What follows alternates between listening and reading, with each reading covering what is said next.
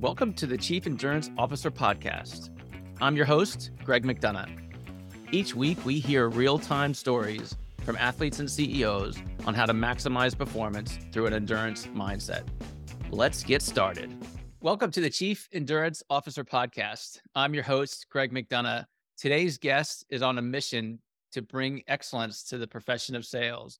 He's a certified leverage sales coach at Leverage Sales Coaching, founder of Immerse Sales, a sales development consultancy that specializes in B2B sales. Morné Smit, welcome to the show. Thank you so much, Greg. I appreciate the invitation and to be on the show. It's great having you. So let's dive right in.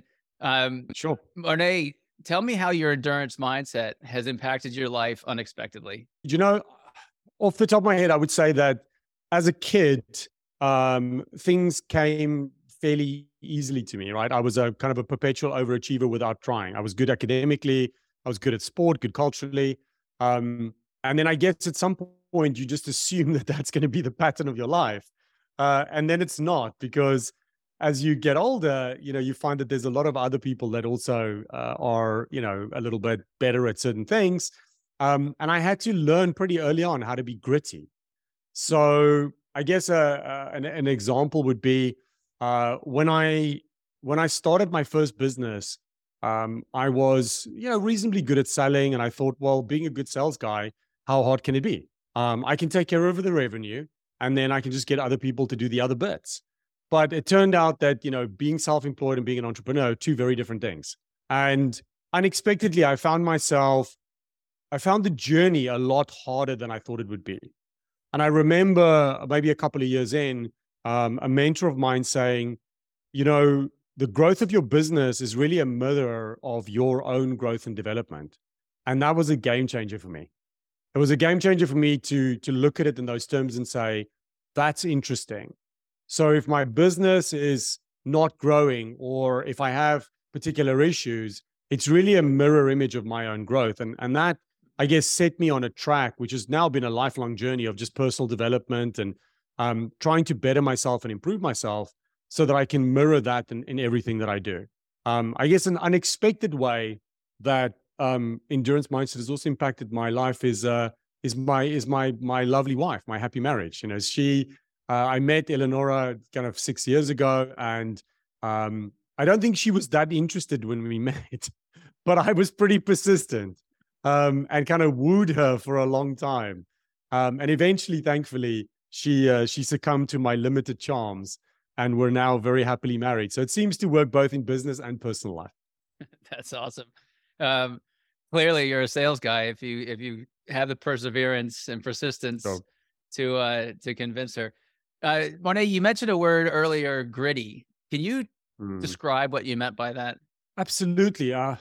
For me, when I talk to salespeople or work with companies that are building sales teams, they often ask me if I had to pick one thing, what is the one characteristic, value, competency that I want to see in salespeople? Because there's so many things that you could look at, skills and mindset and all this kind of stuff. And I normally go with grit. And for me, grit means never give up. Now, that doesn't mean be dogmatic and bang your head against a brick wall. It means, and I talk to salespeople about this a lot when I talk to them about how they qualify their pipeline, or how they manage the opportunities that they have. I think, what is it, Einstein, who said, the definition of insanity is doing the same thing over and over again, getting the same result. I'm not an advocate for banging your head against the brick wall indefinitely, but what I do think is that we have a responsibility as human beings in any endeavor that we undertake, whether it's personal or professional, to really be resourceful. And that resourcefulness has got very little to do with the amount of resources we have. I don't mean money. I don't mean connections. I think resourcefulness is a state of mind. Resourcefulness is something that comes from a mindset of abundance. And when you're resourceful, then, and you have some persistence and some perseverance, then there's very few things that you can't overcome. The simple analogy that I use is, I forget the exact number. It's a crazy number, but there's something like tens of thousands, if not hundreds of thousands, of golfers that are scratch golfers or better, right? And then even there's tens of thousands of golfers that are PGA professionals, so club pros and things like that. but there's only 125 or 175 players on tour. And the difference is often not skill. The difference is often mindset. And the difference is grit. And that grit is, if you're going to be a great golfer, if you're going to play on tour, then you've got to also be able to score from the rough. If you can only make a score if you're on the fairway, well, you're probably not going to be a Hall of Famer. You're probably not going to win any majors. You've got to be able to score from the rough. So for me, it's not that I expect bad things to happen. It's just that my mindset is, when it occurs, and actually my wife reminded me of this the other day, when it occurs, the mindset is, what is a fun way that I can find to solve this problem? And that's what grittiness is to me. Awesome. Thank you. Yeah, I love the analogy to golf, because it's so true. I mean, even just the slightest difference between the PGA Tour players and your top club pro is amazing, right? And it's a lot of it's between the ears, and the creativity and to your point, the abundance mindset of saying, yeah, this is my opportunity to hit it around the tree and onto the green. Morné, you also talked about your personal development journey. Can you walk us through that and when that discovery happened in your life? Yeah, actually, I remember it quite vividly. I was probably about 14 years old or so, getting into high school. And I guess I wasn't an untypical teenager. I was moody and, took life very, very seriously, and quite unhappy. I was kind of a strange kid in as much as I would excel at things, but it was difficult for me to make friends. So my friends were typically from, private sporting clubs that I belonged to or things like that. So in school itself, I found it quite a hard time.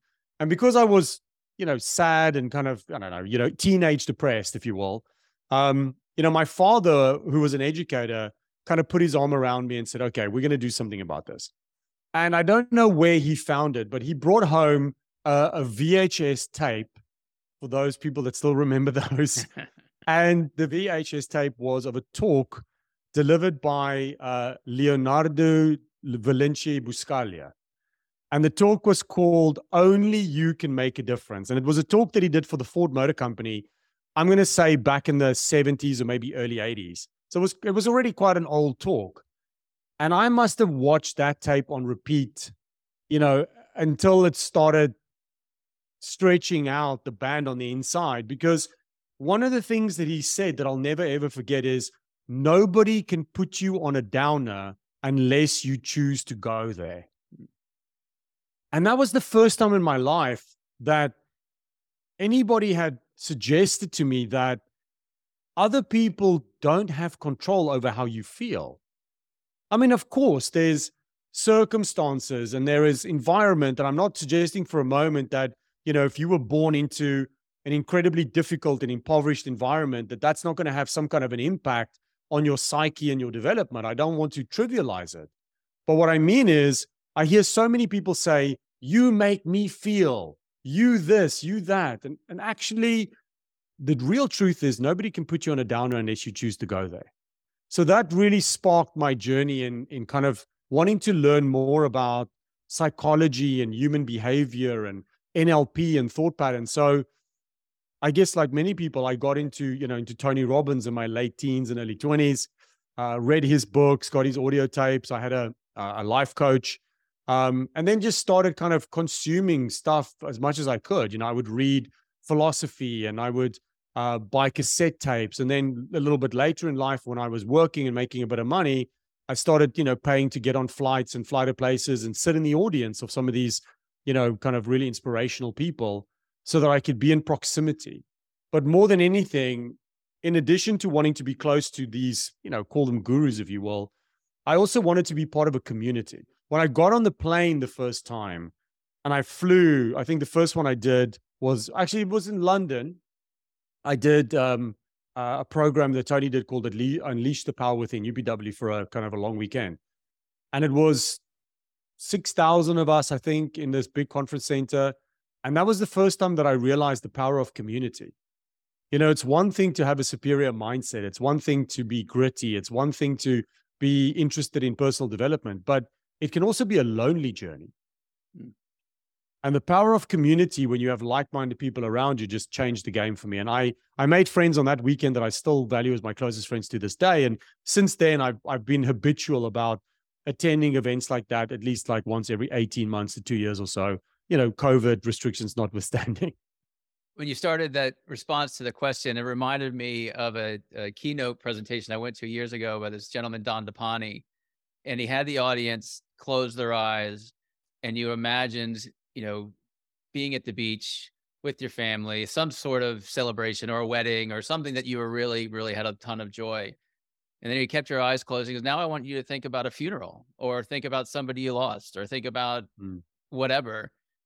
And then when we came with our eyes open, he said, I didn't change. Nothing's changed in the last 10 seconds, but your emotion went from being warm and happy to sad. And to your point, right, we choose that. Could you go into another example of where in your life you've applied that? Like you come into a situation that you thought, oh, this is X. And then you took a moment to think about it or do some sort of ritual or habit and brought yourself around to the other end. Yeah, I mean, so many examples now from professional and personal life. I mean, when you were telling that story about the visualization and the emotion, I actually immediately thought of a story that I heard.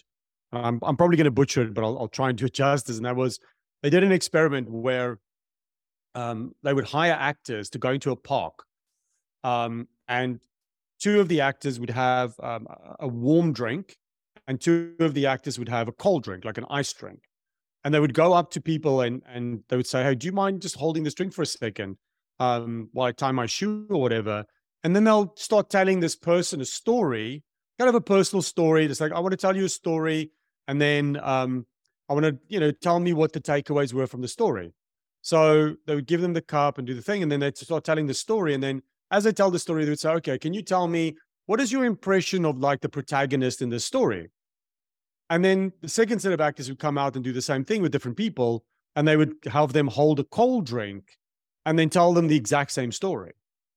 And when they compared the results, what we found was that 80% of the time, the person holding the warm drink felt that the main character was warm and giving and generous.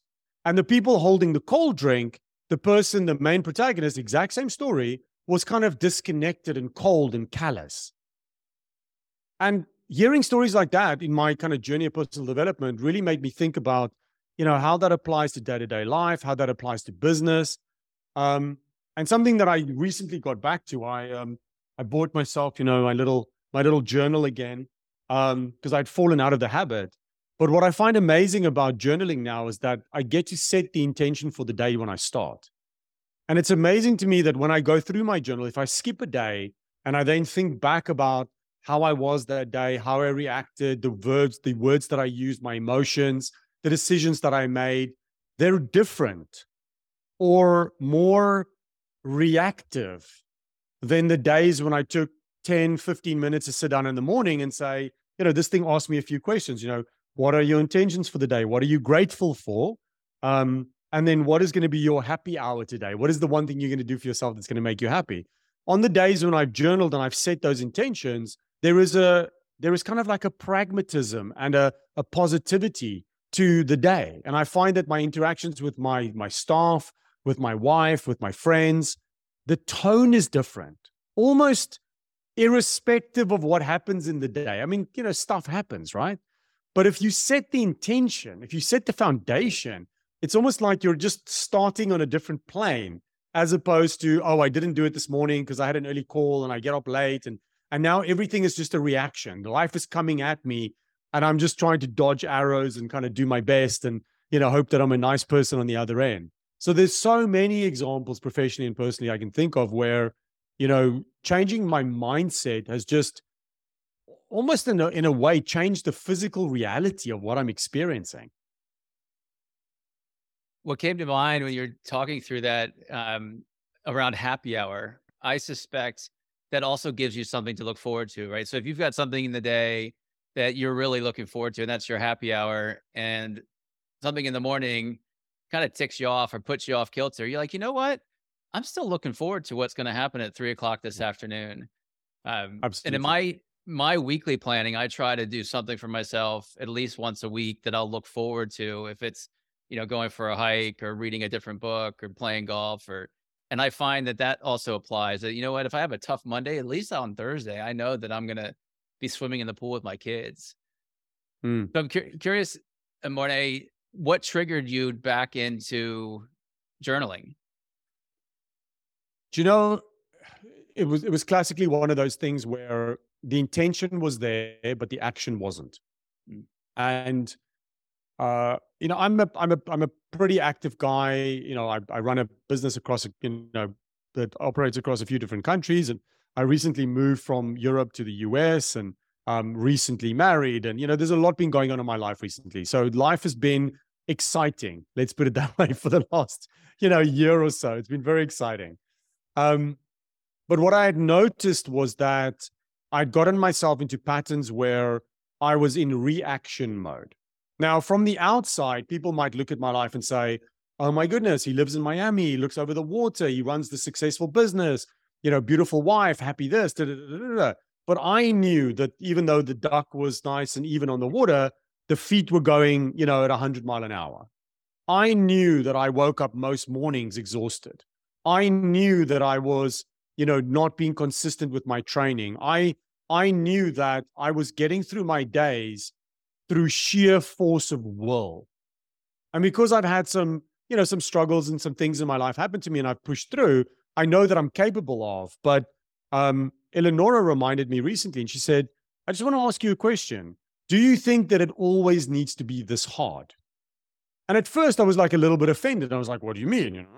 But then I thought about it and I was like, you know what? Actually, maybe not.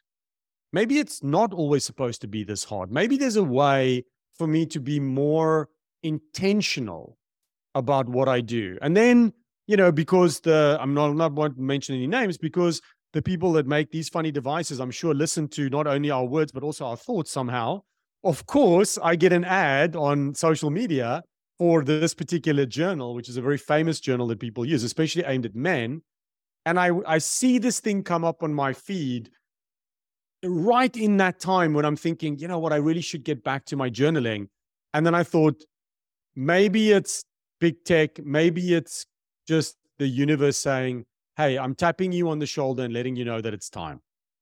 And if you ignore me, that's okay. But in my experience, whenever I've ignored, messages from the universe, the divine God, whatever you want to call it, I find that the taps increase with frequency and veracity until eventually you get one of these like big clips around the ear, right? And I just thought, let's not wait for that.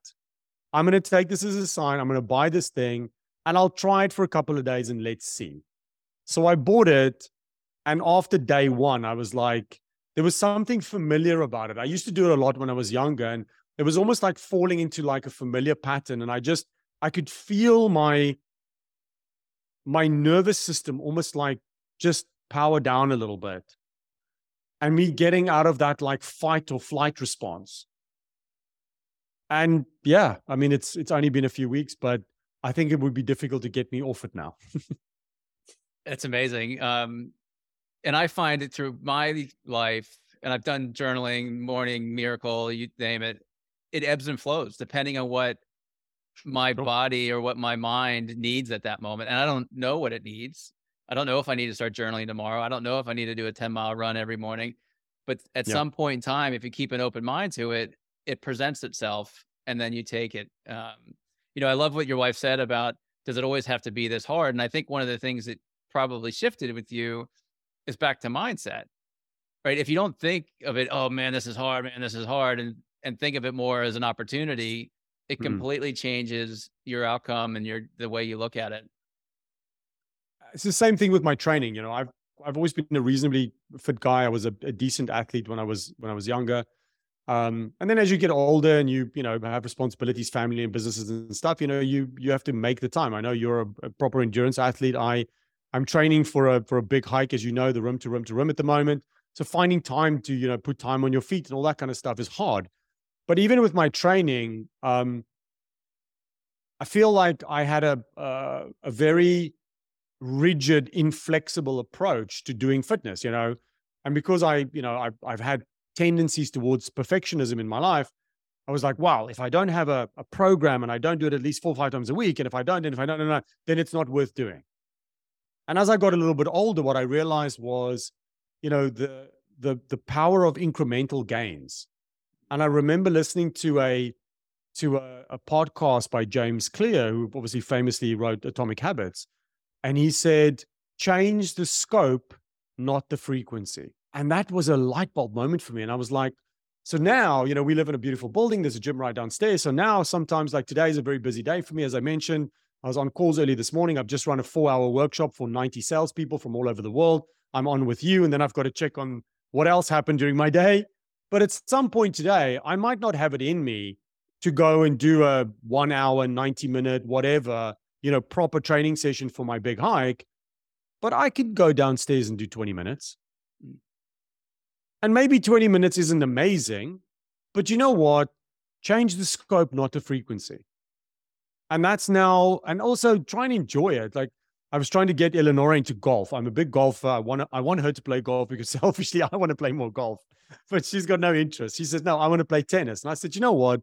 The last time I touched the tennis racket, I was 13 years old, but I want to be active and I want us to spend time together. I'm taking up tennis. And then I did a bit of a run around with her this week and I got a good sweat on. And I just thought, you know what? Not only did I enjoy it, I got some exercise and I got to spend some quality time with my wife. So I think on that point of, does it always need to be this hard? And going back to my earlier comment about resourcefulness, sometimes it requires a bit of resourcefulness. I mean, grit is amazing. You need grit. Life is going to throw challenges at you. Jordan Peterson very famously says, pain is mandatory, suffering is not. Because we're all going to experience some pain in our life, right? But suffering is not mandatory. So what I'm trying to do at this stage of my life is say, okay, doing some of the stuff that I'm doing, taking on some of the challenges that I'm doing, it's, ostensibly it's hard, but I can decide whether I suffer or whether I enjoy it or thrive or change the meaning. I get to change the meaning. I get to assign the meaning to what it is. When you have the lactic acid in your legs and it's building up and you're like, your body's screaming, stop, stop, stop. I can decide that what that means is, how lucky am I to be able to my body can do this versus this sucks. I want to stop. Please get me out of here.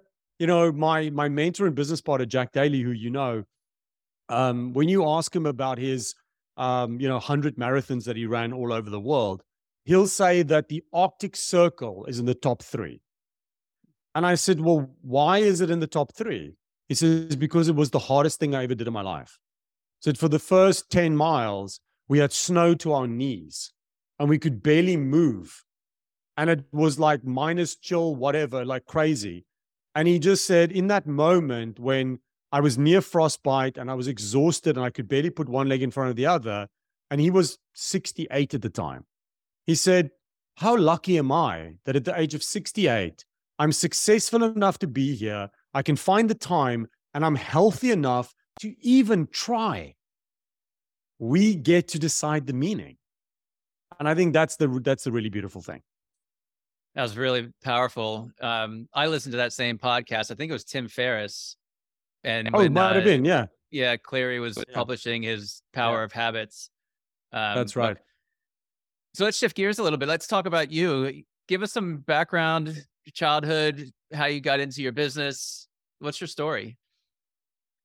So grew up in Cape Town, South Africa, hence the accent. Moved from Cape Town to London in September 2001. Funny, longer story that I won't get into in great detail, but arrived 2 days after 9/11. And then sadly, the company that was sponsoring me for a work visa had an office in the World Trade Center Towers, so canceled my work visa. So there I am in London, very little money, no job, no work visa, and no place to live. And I had a choice to make, right? I could get back on the plane and go home, and everybody would have understood. Everybody would have been like, of course, you can't, different country, that this is crazy. And something in me was just like, no, I'm 23 years old. It's an adventure. I can figure this out. I slept on a mattress on the floor of a friend of mine's apartment because I had the misguided idea that I would find a job really fast. Um, Turns out if you don't have a work visa, nobody wants to hire you. So eventually, after 5 weeks, and I've run out of money, a small IT company in like a not so nice part of London decides to turn a blind eye to my visa situation and hires me to do a sales job. I wasn't in sales before. I was in advertising, fancy, expense account, company car, that kind of thing. They say, oh no, we have a sales job for you. And it's cold calling from the yellow pages, the actual yellow pages for people that still remember that.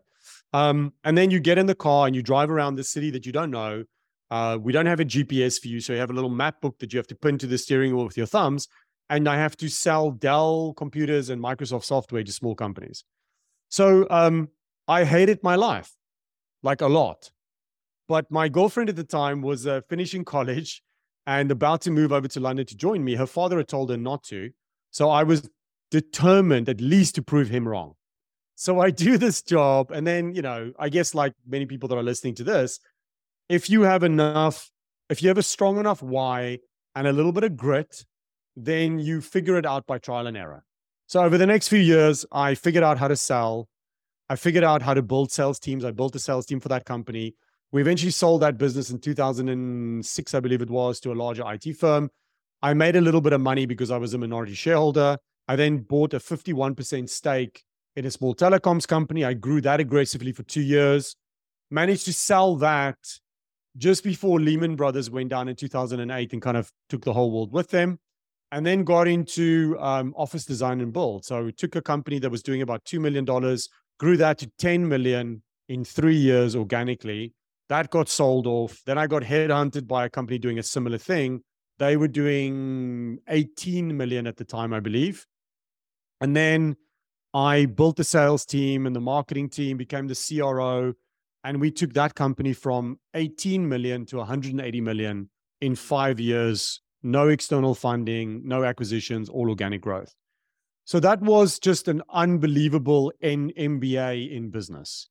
I would be lying if I said I did it all myself. I was very fortunate to have some good and bad mentors along the way. And I do say that not facetiously. I mean that even bad teachers are good teachers because they teach you something, right?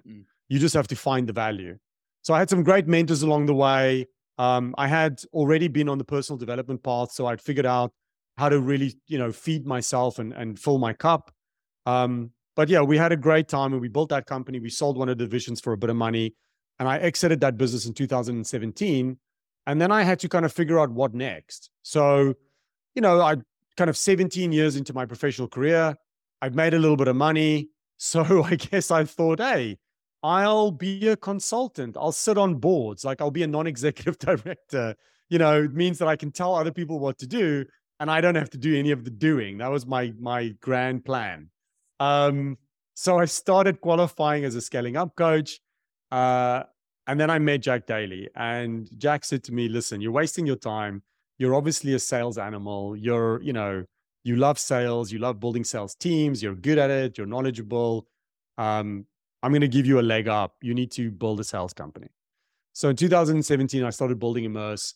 And it's gone through a bunch of iterations. And today we serve, I don't know, a couple of hundred companies across 7 different countries on 3 continents, maybe 40 different industries, 80% B2B, 20% B2C. And really like you said at the beginning, my passion has always been to bring excellence to the profession of sales. So what does that mean? It means that most every company we know wants to grow and they want to grow their sales, but there's good ways and bad ways of doing that, right? So we help them figure out kind of root cause analysis, what's working and what's not working. We help them build sales playbooks. So for those people on the podcast who don't know what a playbook is, call it a repeatable selling system. Get all the bits that work and put it in a format that it can be coached to other people. We coach, we mentor, we train, and we do sales recruitment. And it's been a heck of a journey, Greg, over the last 6 years, and we're having a lot of fun. And I'm now spending most of my time, as I said, running virtual and in-person workshops, and I've got an amazing team that run the programs. And the reason I do it is it happened to me this week. I got a call from a client who signed up recently, and John said to me, he said, you know what, Morné, I just want to let you know that we've just finished a phase with you guys, and it's great, and the results are there, and we're doing better than ever. And he owns the business with his wife. He said, but the thing that I'm really most happy about is you did that one thing that you promised me. When I first met you, I told you that it wasn't about the money for me. I told you that I wanted time back. I wanted to go fishing with my boys on a Friday. And this month is the first month that I've been fishing with my boys on a Friday. Thank you so much. You've changed my life. And that's why I do it. That's why I get out of bed in the morning, because I'm like, there is legitimately easier ways for me to make money than to run this business. But I truly feel like I get to do this. I don't have to do this. That's awesome. Couple questions off of that. What is the common stumbling block, mistake, issue that companies have in their sales organization? Oh my goodness, so many. Some of the common ones are, if it's kind of smaller early phase companies, so like startup, scale up companies, then very often the owner, manager, CEO is stuck in a sales seat. So they either are still selling, they're the de facto sales manager, the de facto sales leader. So they're spending very little time actually being the CEO, thinking about strategic growth, and they're stuck in a sales seat. Or very often they will say to me, why can't I find salespeople to sell like me? Or they will have tried and failed to build a sales team, because building a sales team is harder than you think. Or they might have a few salespeople and the gap between the top performer and the bottom performer is really big, and they don't know how to close the gap. Their forecast might be inaccurate. Their sales cycles might be too long. I mean, the list goes on and on. There's probably about 20 or so things. And if your listeners are interested, I can share a little one page that I have with them with like, these are all the common problems that we encounter. There's about 20 things that are very common to businesses that are trying to get to that next level, but it also depends on where they are in their life cycle, right? When we work with kind of ambitious startups, they have a particular set of problems. And that's very often when owner, manager, CEO is still very much trapped in sales. When it's a scaling up company, so say 5 to 50 million, the problems get a little bit bigger. Now they need a playbook, they need a system, they need repeatable, scalable selling success, not just a couple of brilliant individuals. And then when they get beyond 50 million, then normally they're building towards something. Now we want to create an enterprise value. We want a liquidity event. We need to increase our multiplier and EBITDA. We need, that kind of thing. So the problems really depend also on where they are in their life cycle. That leads me into my next question around life cycle, or I guess client experience. Walk us through their experience with Immerse. I mean, I would suspect step one is reading something off your website, and then step two is X and so on. So walk us through, a traditional entrepreneur struggling with sales, sure, Googling, to all the way to an engagement. I'm gonna be humble here, not self-deprecating at all. I'm gonna be humble and say that our online game is pretty poor. It's being worked on, I'm told, by my marketing team. It's not their fault. I take full responsibility. So Googling us, you'll find some stuff. The short answer to that is it's not great, because during COVID, we pivoted everything online like everybody did, right? We created an online academy. We did everything virtually, etc. And that worked pretty well. And then as we came out of COVID, the business just exploded. Like, so many people that had downsized their sales teams came back and said, we've cut costs as much as we can. It's time to build. So our business over the last, year, 18 months has been absolutely on fire. And I'm going to put my hand up, bad CEO. I never prioritized changing the website back to making it more holistically what we do. So the online resources we have is a little bit on the iffy side. Typically how people find us is they either hear me speak at an event. I speak quite a bit for various organizations. We're very active in organizations like Vistage, EO, YPO, places like that. So a lot of people come to us because they know us in those communities. So somebody will say, hey, do you know anybody that can, do sales? And then we very often get recommended. We have a lot of people that we do reciprocal referrals to. So let's say I work with your company and we help you grow your sales really fast. A common problem that you might encounter is, actually my financial reporting and management is now not keeping pace because so much more is coming in and there's more invoices and debt control and all this kind of stuff. So you might come to me and say, by the way, do you know anybody that can help me with my financial reporting? I know someone, right? So I will refer you to someone that I know and say, Steve over here does fractional CFO. He'll come and help fix things. I don't take a referral fee from Steve for referral. I just ask he does a good job. But the understanding is, Steve, if I put you into Greg's company, then at some point when you're working with somebody else and they need sales, then refer them to me. So our growth of our business, which has been almost 100% year on year, we've been fortunate because through me speaking, through my team in Europe doing speaking work, and then through this network of referral sources we have, we've been very fortunate and in picking up very good lead sources of companies that are growing. And that's been a great thing because those companies are typically motivated to do something. They have a sense of urgency. There's a compelling reason for them to buy. And really what they want to know is what can we do for them, right? How can we solve the problem? So we've not done a lot of marketing. I keep promising my team that we will. But then 100% growth without the marketing, I thought it was probably good enough. So we haven't quite yet cracked that nut. That's fantastic. You keep coming back to community, right? You're talking about community with your personal development. You're now talking about community with your business and the organizations. And I find the same, like the more you lean into your community, the more it responds back to you. And similar to how the universe presents opportunities to you in personal development, communities do the same thing, right? If my eyes will open up to a new opportunity tomorrow just because I'm ready for something new. I'm curious, just going back to sales strategies and opportunities you see or challenges you see within organizations, has that changed much over time, right? Over your career, what companies were suffering with in their sales strategy 15 years ago, is it the same today? So people often ask me, so Morné, you've been doing this 24 years. How is sales the same or different? Like 24 years ago than it is now, right? And the answer is it is the same and it is different. How is it the same? 24 years ago when I started, sales was the transfer of trust. Today, sales is the transfer of trust. If you're not able to conclude a transaction with someone, oftentimes it's because there hasn't been a transfer of trust.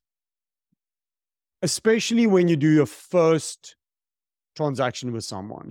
I can give you social proof, case studies, testimonials, references, whatever, that I've solved the problem that you have before for other people. But until we actually do something together, there is an element that you just have to trust that I'm going to do what I say I'm going to do, and I'm going to do it well, and I'm going to meet and or exceed your expectations. So the first one is an emotional buy. It's a transfer of trust. So I think that's been consistent over the last 2 decades. What's changed is how we communicate and the amount of noise. So with the proliferation of social media, the internet, now AI, first of all, it's hard to cut through the noise. It's hard to actually stand out from the crowd. It's hard to have not only a compelling offer, but an irresistible offer. 24 years ago, we weren't competing on a global scale to the effect that we are now. Things have certainly, drop shipping and whatnot. It's certainly become a lot easier. You're not competing with anybody and everybody all over the world, pretty much. Maybe language was a barrier depending on the industry that you're in, but you're competing with anyone and everyone. There's a lot of noise because of the proliferation of communication channels. There's also more information available about our prospects than ever before. So in that way, there's also a plus side to it. And I think one of the things that I've seen, particularly over the last few years, particularly because of COVID, is we've had to teach a lot of sales teams how to build rapport and relationship when you're not in person with a prospect. If we look at the Moravian theory says 55% body language, 37% paralinguistics, so how I use my voice, and only 7% is the content. I think I've got those numbers about right. 38%, the 55, 38, and then 7% is the content of what I say. Well, if I'm on a video call like you and I are now, I mean, I can see your shoulders up, but I have less of a sense of your energy right now, of your body language. Your voice is being modulated through a microphone, the same one as mine. You've got an AirPod in. I'm listening to you through a speaker. So a lot of the tacticity of this transaction, of this interaction, is getting lost. And a lot of salespeople that were very good at sales pre-COVID have found it incredibly hard post. So I think the short answer to your question is trust is still the pivot. It's still, for me, the center of the issue. How it's changed is how we build rapport and relationship, how we build trust. I call it the relationship pyramid, how we move up the relationship pyramid. And that's affected everything from conversion ratios to deal values to sales cycles to lag periods. All of that has been impacted because of the world that we now live in. And we could fill 2 other podcasts on that conversation because it is fascinating. It has changed so much where you're not shaking the hand or making a joke or in person and picking up the body language. Like, we spent so much time learning how to read body language as a buyer or just building relationships that opportunity isn't there. That's fascinating. Morné, how can people get in touch with you? Sure. Well, the website is emersales.com. That's EMERSE sales.com. It's a website. They're more than welcome to email me directly. Suzanne, my business manager, normally picks up the emails, but she'll let me know. Suzanne's email is s.garrety, GERRETY @emersales.com. Or you can type into Google funnynamesouthafrican.com and that'll also find me. Because awesome. Morné Smit, you can see on my shirt, Morné Smit is a funny spelling. MornéSmit.com is my speaker website. My business is emersales.com, or just send us an email. If any of those names that I spelled is hard to remember, the general email that goes to my whole team is takeaction@emersales.com. Fantastic. And we'll put those in our show notes along with your one-pager. So please remember to send that to me. And Morné, I've really enjoyed our conversation. Starting off or talking about grittiness, and then when you became sort of vulnerable around your intention without action, I appreciate that. And then when we just closed and talking about this transfer of trust and how that has been the history of sales is a transfer of trust process. So thank you for your insights. Anyone in the audience, if you've picked up some insights, you like the show, we ask that you share it with others. This message needs to be communicated throughout our community. So do your part and, like the show and share it with your friends. Thanks again, Morné. Thank you so much for the invitation, Greg. I really enjoyed it. It was a great show. Thank you. Thank you for tuning in to the Chief Endurance Officer podcast. To hear more inspiring stories and strategies around the endurance mindset, be sure to subscribe below or visit us at chiefenduranceofficer.com. Until next time, keep pushing those limits